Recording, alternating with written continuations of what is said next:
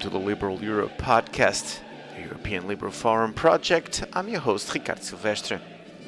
Today I'll be speaking with Ole Schmidt.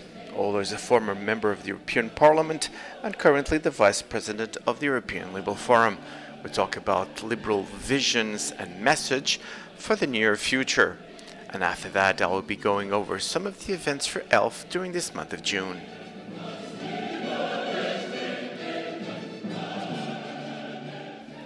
I'm here with Ole Schmidt. Ole, thank you so much for coming to the podcast. It's a privilege to have you here. Thank you, Ricardo. It's very nice to be here and to have a chat with you, all the way from Lisbon to Malmö, Sweden. Yes. I think I'm delighted. I'm delighted. Well, it's a good connection, undoubtedly.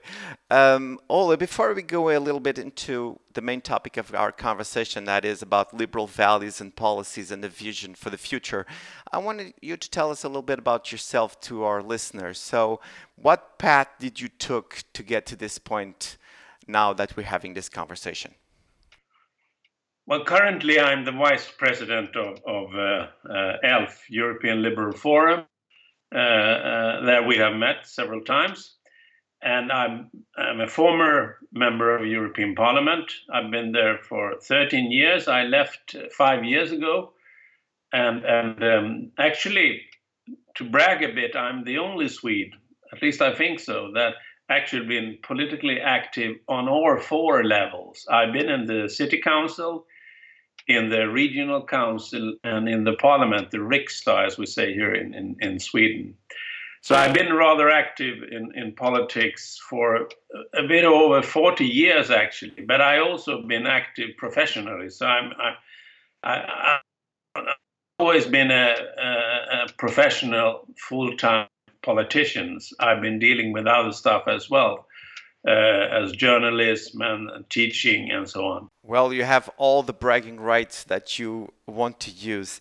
How was it to be a member of the European Parliament? Can you share us a little bit how that experience was and maybe a couple of funny stories in a way?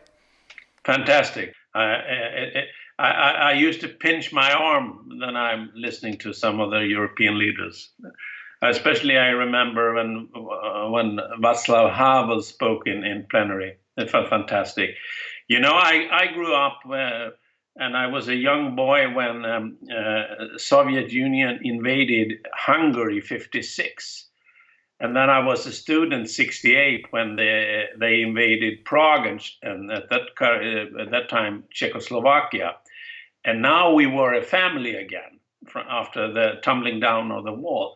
I think that was amazing. And to tell you, Ricardo, the first day when I entered Parliament, we had a group meeting, and I was sitting S. Schmidt, and the custom, the tradition in European Parliament is there is a sort of turnover from the old group to the new group. So that that is not the case in Sweden, but I think that was really fascinating because then you could meet old colleagues, you will not see them again, and you will meet the new ones. And Schmidt, S, and on my left-hand side, there was sitting Antoinette Spaak. She was the daughter of Paul-Henri Spaak. Mm-hmm. Who was the main author of the Rome Treaty, as you know. Oh, yes. Fantastic. And I remember she looked a bit suspiciously at me and said, "Well, you're welcome, Monsieur Schmidt, but I hope you are more fascinated and in love with Europe when you comparing to your citizens back home in Sweden." And I stumbled a bit. Yes, I hope so. I stuttered a bit. I hope so. I think that was fantastic to meet the daughter of Paul-Henri Spaak the first day in the European Parliament. Wonderful. Let me interrupt you there because this is a great point for us to explore. So, in your youth, and you just described that you're seeing, the Soviet Union invade part of Europe. What was your idea of a European Union family? Was that just already growing in your mind? Were you expecting for an opportunity for things to come about? what was your youth on that particular point? Absolutely. I always thought, and I don't think I'm rewriting the history. I always thought that Sweden should actually not be as reluctant as we were and join the European integration. I think that was Europe actually was saved by those men and women who created the European, the start of the European Union, the European integration. And I never understood why Sweden couldn't join, especially when Denmark joined in the 70s. And I think I always was a bit ashamed of this. And I remember many of my colleagues asked me, why couldn't Sweden join? Why are you sitting as a sort of sideline and flourishing, and you are actually joining in a sort of semi-way because you need us, you need the export markets. Sweden is a very open-oriented, export-driven country, but you cannot join us politically. Why so? They thought it, and I think still so, because we are not, for instance, in the Eurozone, that we are a bit reluctant. Other countries might take the chances, the risks, but my neutral country will not do that, and I think that's a pity. I think that's a pity.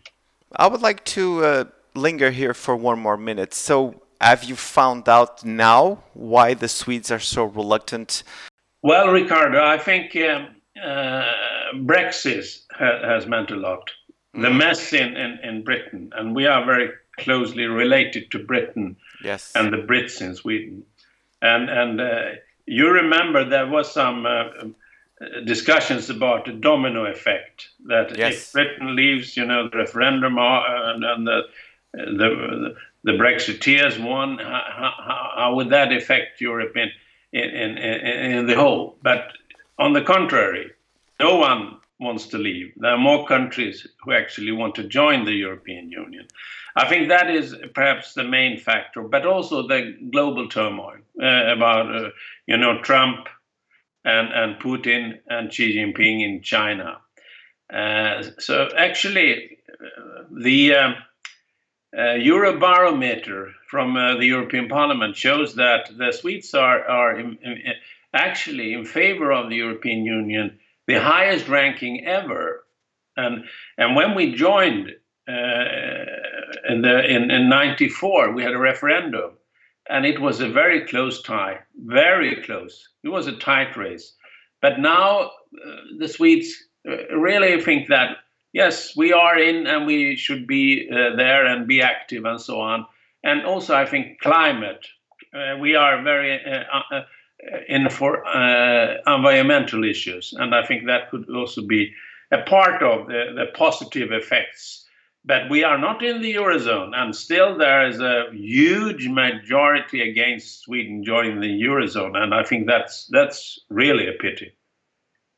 Well, at least it's good news that the opinions of Swedes about the European Union, it's getting better, and that is a positive point. Even before we start talking about liberalism, I was very interested in the fact that you have a master's in literature and in Nordic languages. Can you tell us a little bit about that? How much there is to study about Nordic languages, me, a Mediterranean as I am? Well, if you want to be a teacher in Swedish, as I was supposed to be, you need to learn Norwegian, Danish, and also a bit of Icelandic. Finland, as you know, that is not the same language branch. It's not the Scandinavian Nordic language, the languages. The Nordic languages are rather similar, so we can understand each other. And we have also historically been linked. Where I'm living in the south of Sweden, it was a part of Denmark, and we were in a union with Norway until 1905, and we lost Finland in the war 19 1809 to Russia. So we have Yes. it's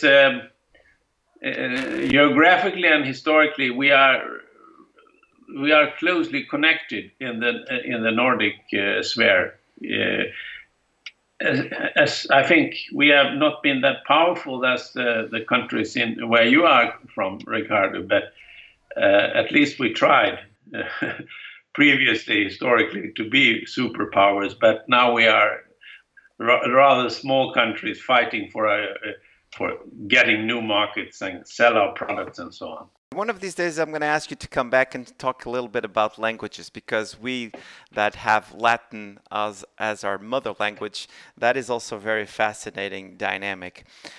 We were together at the European Liberal Forum General Assembly on spring, and there was this moment that was really interesting, because that when you took the floor and you expressed an opinion on how to present liberal values and vision, would you like to share with us again what you said at the time? I think we as liberals, we should be bold, but we should also admit that we had made some mistakes.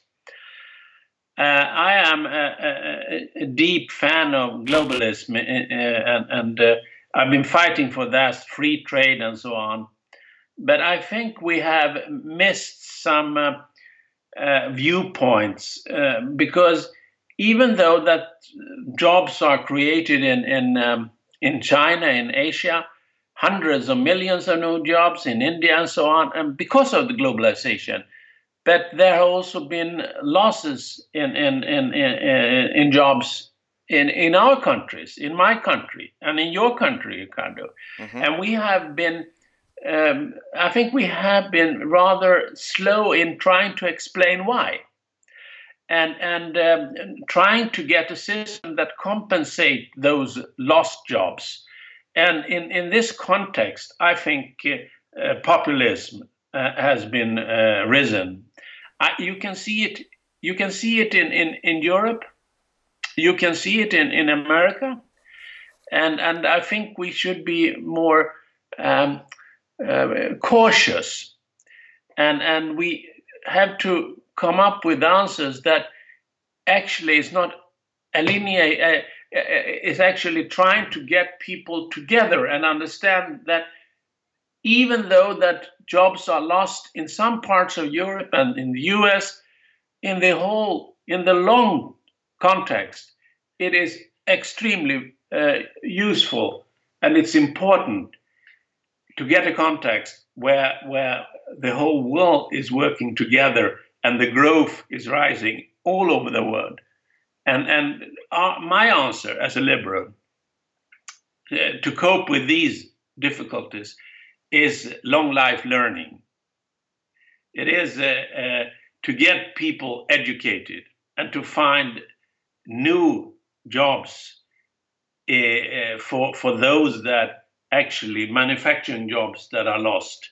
Otherwise, I think we will have severe problems in Europe. And I think, as I say, Ricardo, I don't know, but I think that President Macron in France, he has found some key for these discussions.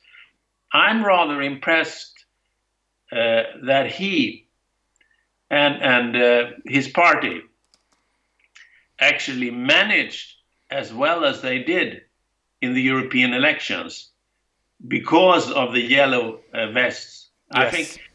I think that's astonishing. Who would believe that? And he did it in these town hall meetings, a sort of open dialogue with the people. I think that is a way that we used to do democratic conversations, dialogues in Sweden. Nowadays, there are less, but that was the way we did it. Mm-hmm. And I think that's absolutely correct, because you cannot, and there I'm rather strict, you cannot rely on media, and you can absolutely, in my view, not rely solely on internet, because that is, you need contact. You need contact. And I think it was a rather I was, as I said, impressed when the president of the French Republic is going to these small town hall meetings, sitting there, taking off his jacket, losing his tie, and have a discussion with ordinary citizens. I think that is impressive. I don't know what you say, Ricardo, but for me, I was astonished. That's a great point, and that is proximity.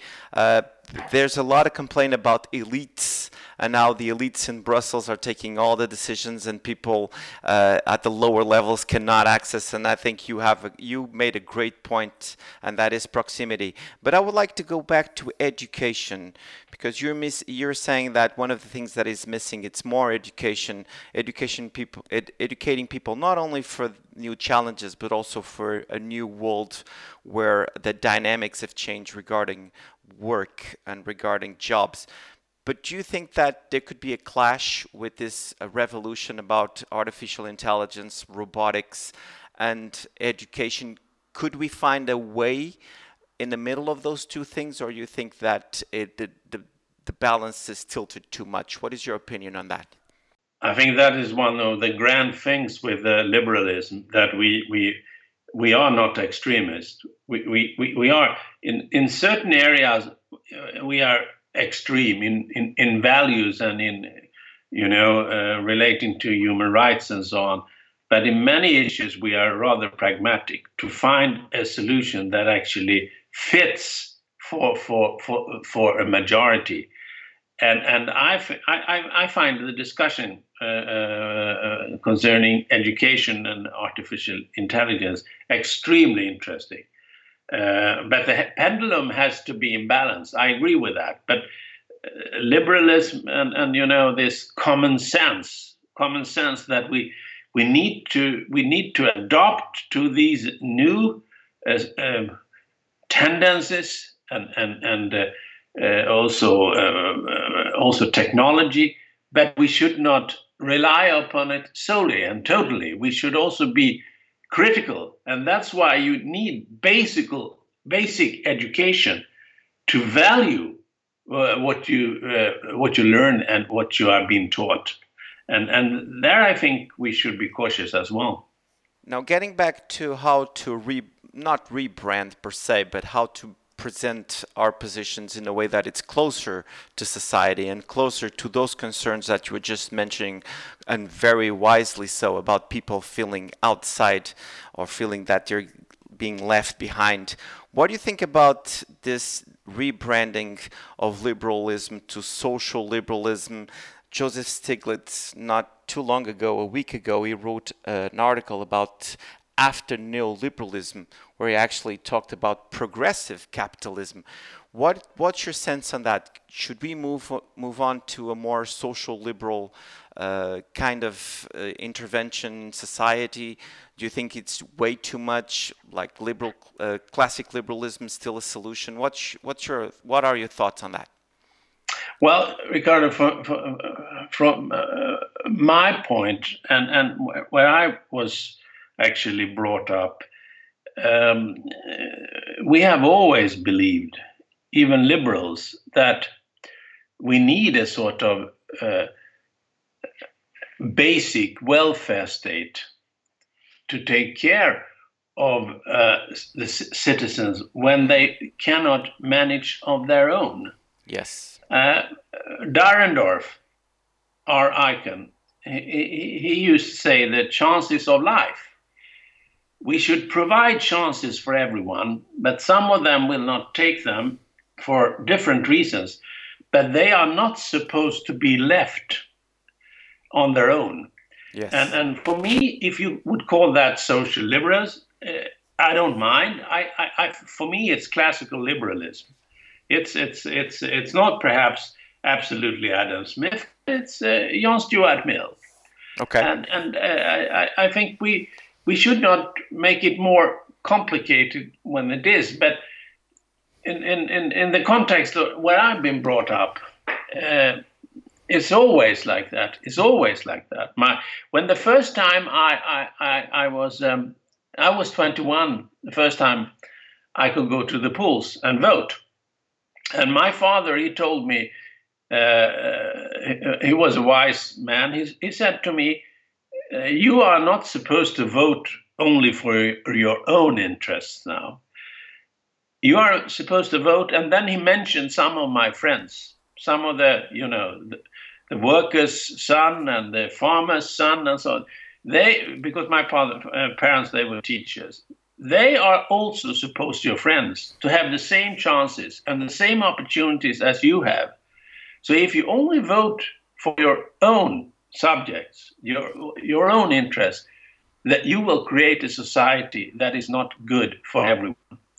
It will be a segregated society, and segregation will also mean that you will have a lack of understanding, of course, between people, but you will also, and that is the context in Sweden, I would say, the welfare, the growth, the economic growth is benefiting if you work together and if you give all the people more or less the same chances. And if you call that social liberalism, it's fine for me. I think the Germans call it Sozialmarktwirtschaft. And I think that was a part of the German wonder, as you know. It was called with Ludwig Erhard in the 50s and the 60s.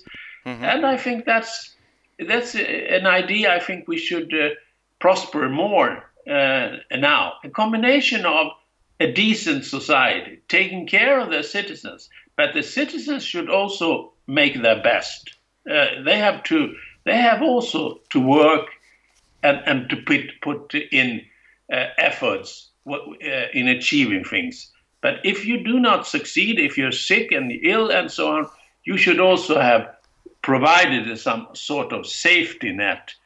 Yes. I dislike a society that is divided and the gap is too much.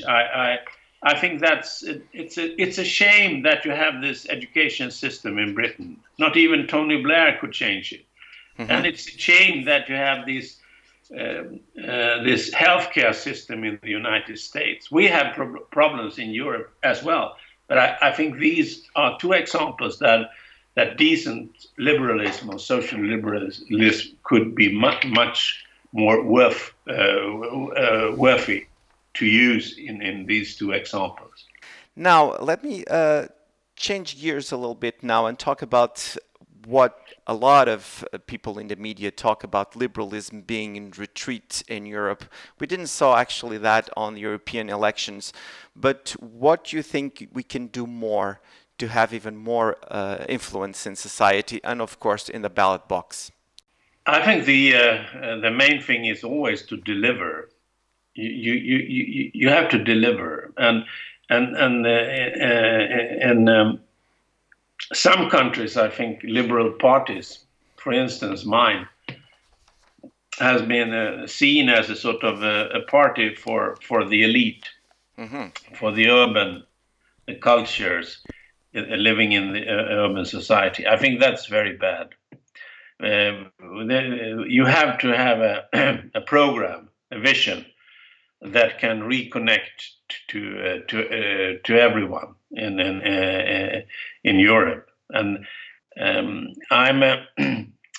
and that is a sensitive discussion because there is a discussion about the transfer union, and the Germans are very much afraid of this, and the European Union is costing too much, the budget and all this.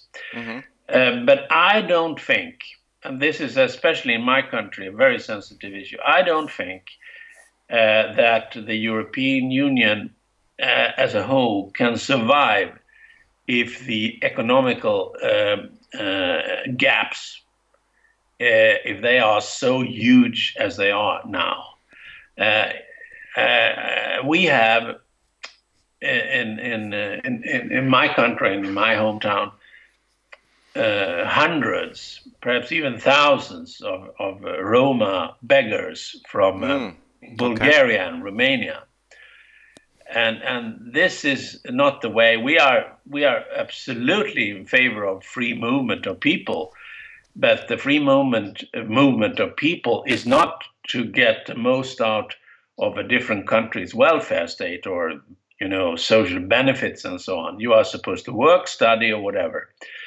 But I can understand that asking these people sitting in the streets outside my store, they are saying, well, the situation, even if I'm sitting here in the street 10 hours a day, it's much better than in Romania.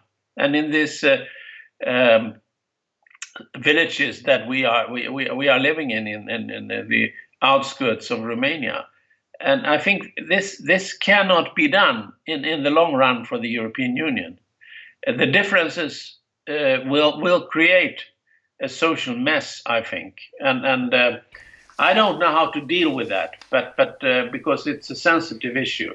Yes. Because there are poor people all over Europe in a way, but I think we need a more sort of minor social politics in the European Union. I know this is controversial, but I think diversity is not meaning that we should have too much of diversity socially and economically in the same union. That is at least my view. And there I think, coming back to your question, Ricardo, there I think liberalism and the liberal parties in Europe can play a significant and instrumental role, because we are in the middle and we can be pragmatic and moderate between the left and the right.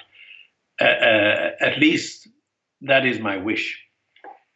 Well, I agree with you on several points there, and particularly, well, even if we don't have all the solutions, just the fact that you did a very good diagnosis of the situation, that is already a very important starting point, because then we can find solutions to those problems that you just mentioned.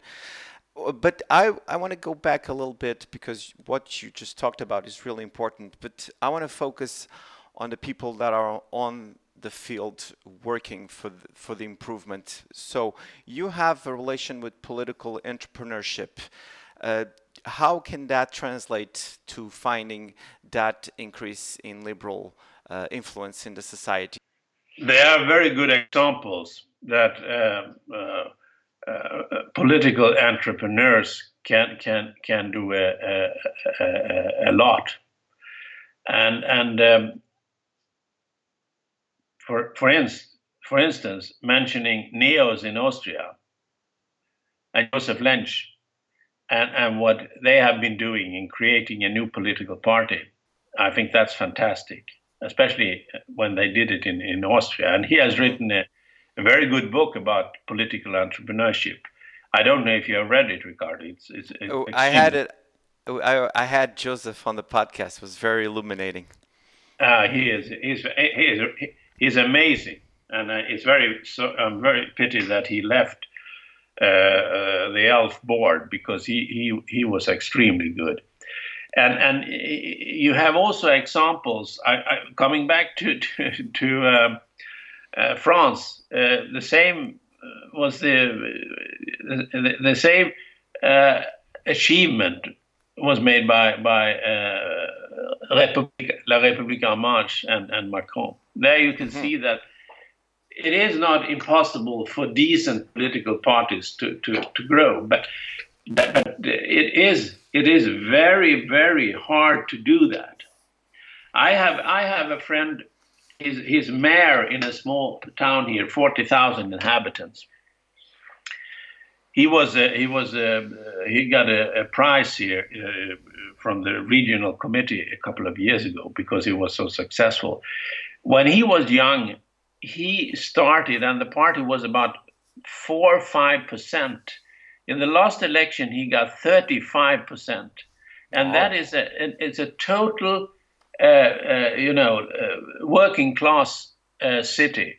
There used to be a shipyard, and they had so many problems, but he managed to have a dialogue with the people. And he just walked around together with some of his friends, and especially his girlfriend, and delivered letters and asked the villas and the houses, and asking questions. And then they phoned them and asked, which topics do you think is very vital? And you could see that those topics that they thought was the most important was, number one was security. Mm-hmm. Security. They want to be secure when they were out walking in the city. And then, of course, education and prosperity and all this. And he, step by step, he changed the whole. And a Liberal Party was historically extremely small. Now they are the largest party. They are larger than the Social Democrats. And in the national elections, we did about 6%, and he did 35, up to 36. And this shows that a grassroots, a community, walking around, talking to people, having dialogues, and delivering. And he's always saying to me that you are not supposed to put those questions to ordinary citizens that they never ask. And you are not supposed to give them the answers that they don't want to hear. You should focus on even if it's ideologically better to talk about, whatever liberals want to talk about, but you should focus in a liberal way for those issues that is actually in the discussions at the breakfast table for ordinary citizens. And there I think many of the liberal parties are talking to my own. We have been bad. We have delivered answers on political issues that the people, they don't care. They have perhaps nothing against the answers, but those are not the questions they think is the most important.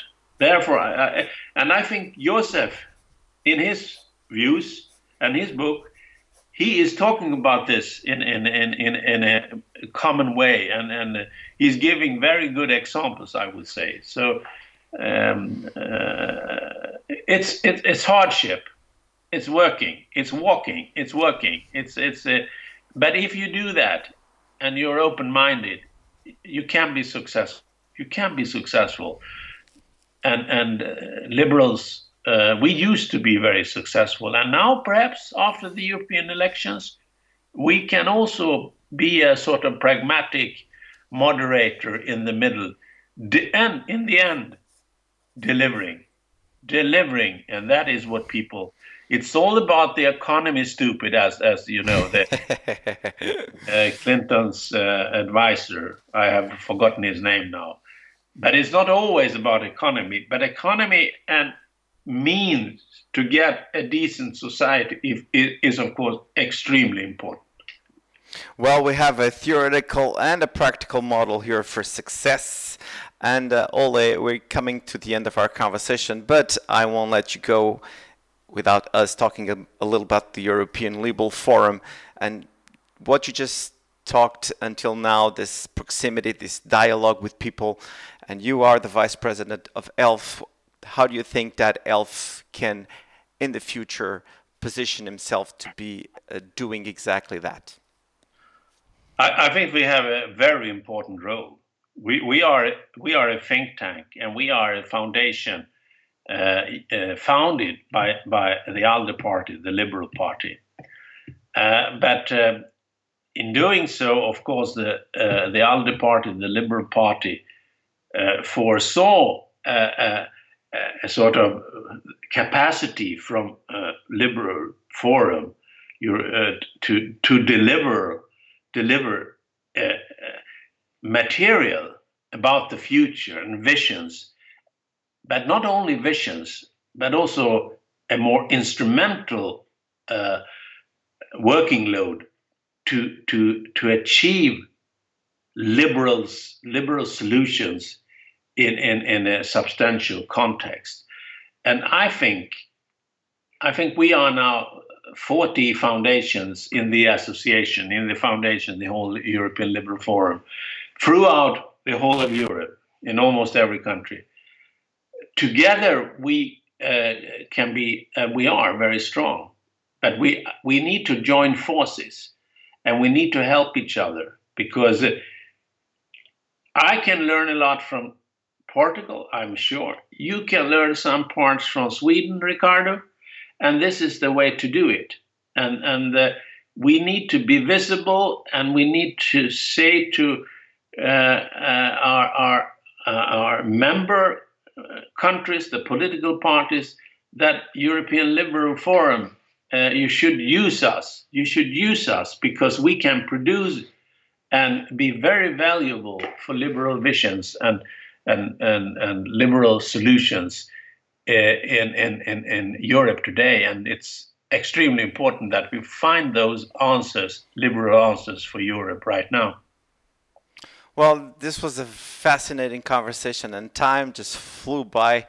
I will ask you for now if you want to share some last thoughts with our audience. No, I think it's been talking to you, Ricardo, and I'm always fascinating, and that was, I think, one of the finest moments during my years in the European Parliament, and also among ELF, that we share so much in our throughout our continent, Europe. But we are not the same, everyone. But we are liberals, and we can disagree. But in the end, we can agree on a lot, and this is in a decent way, and that is extremely important in these days when fake news and rumors are destroying so much of the trust we need. We need trust.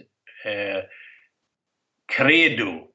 I believe in you. I have the faith. I think that is extremely dangerous when you lose that. And here I think we liberals can achieve a lot if we want. And I think we want, because we really want to be a part of the discussion, the future discussion, how to solve the problems of the European Union and in Europe, and also globally. But I think we should start in Europe. I would like to thank you again so much for coming to the podcast, Ole. I'll hope to have you back soon so that we can continue this conversation. Thank you very much, Ricardo. It's been a pleasure. Thank you.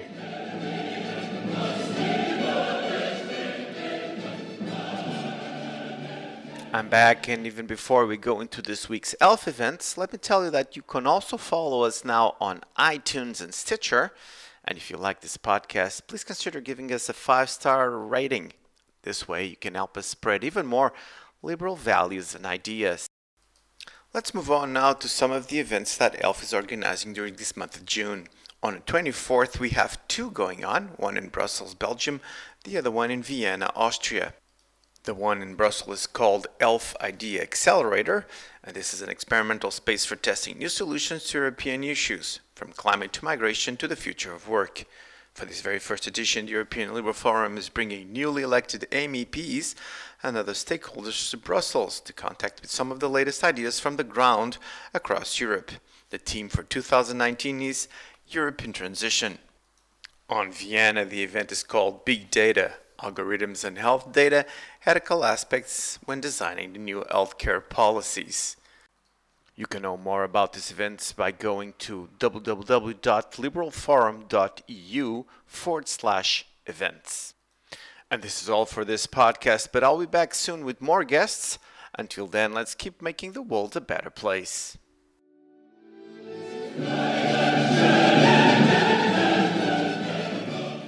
The Liberal Europe podcast. It's organized by the European Liberal Forum with the support of Movimento Liberal Social in Portugal. This podcast is co-funded by the European Parliament, and the European Parliament is not responsible for the contents of this podcast or any use that may be made of it. The views expressed on this podcast do not necessarily reflect those of the European Parliament and or the European Liberal Forum.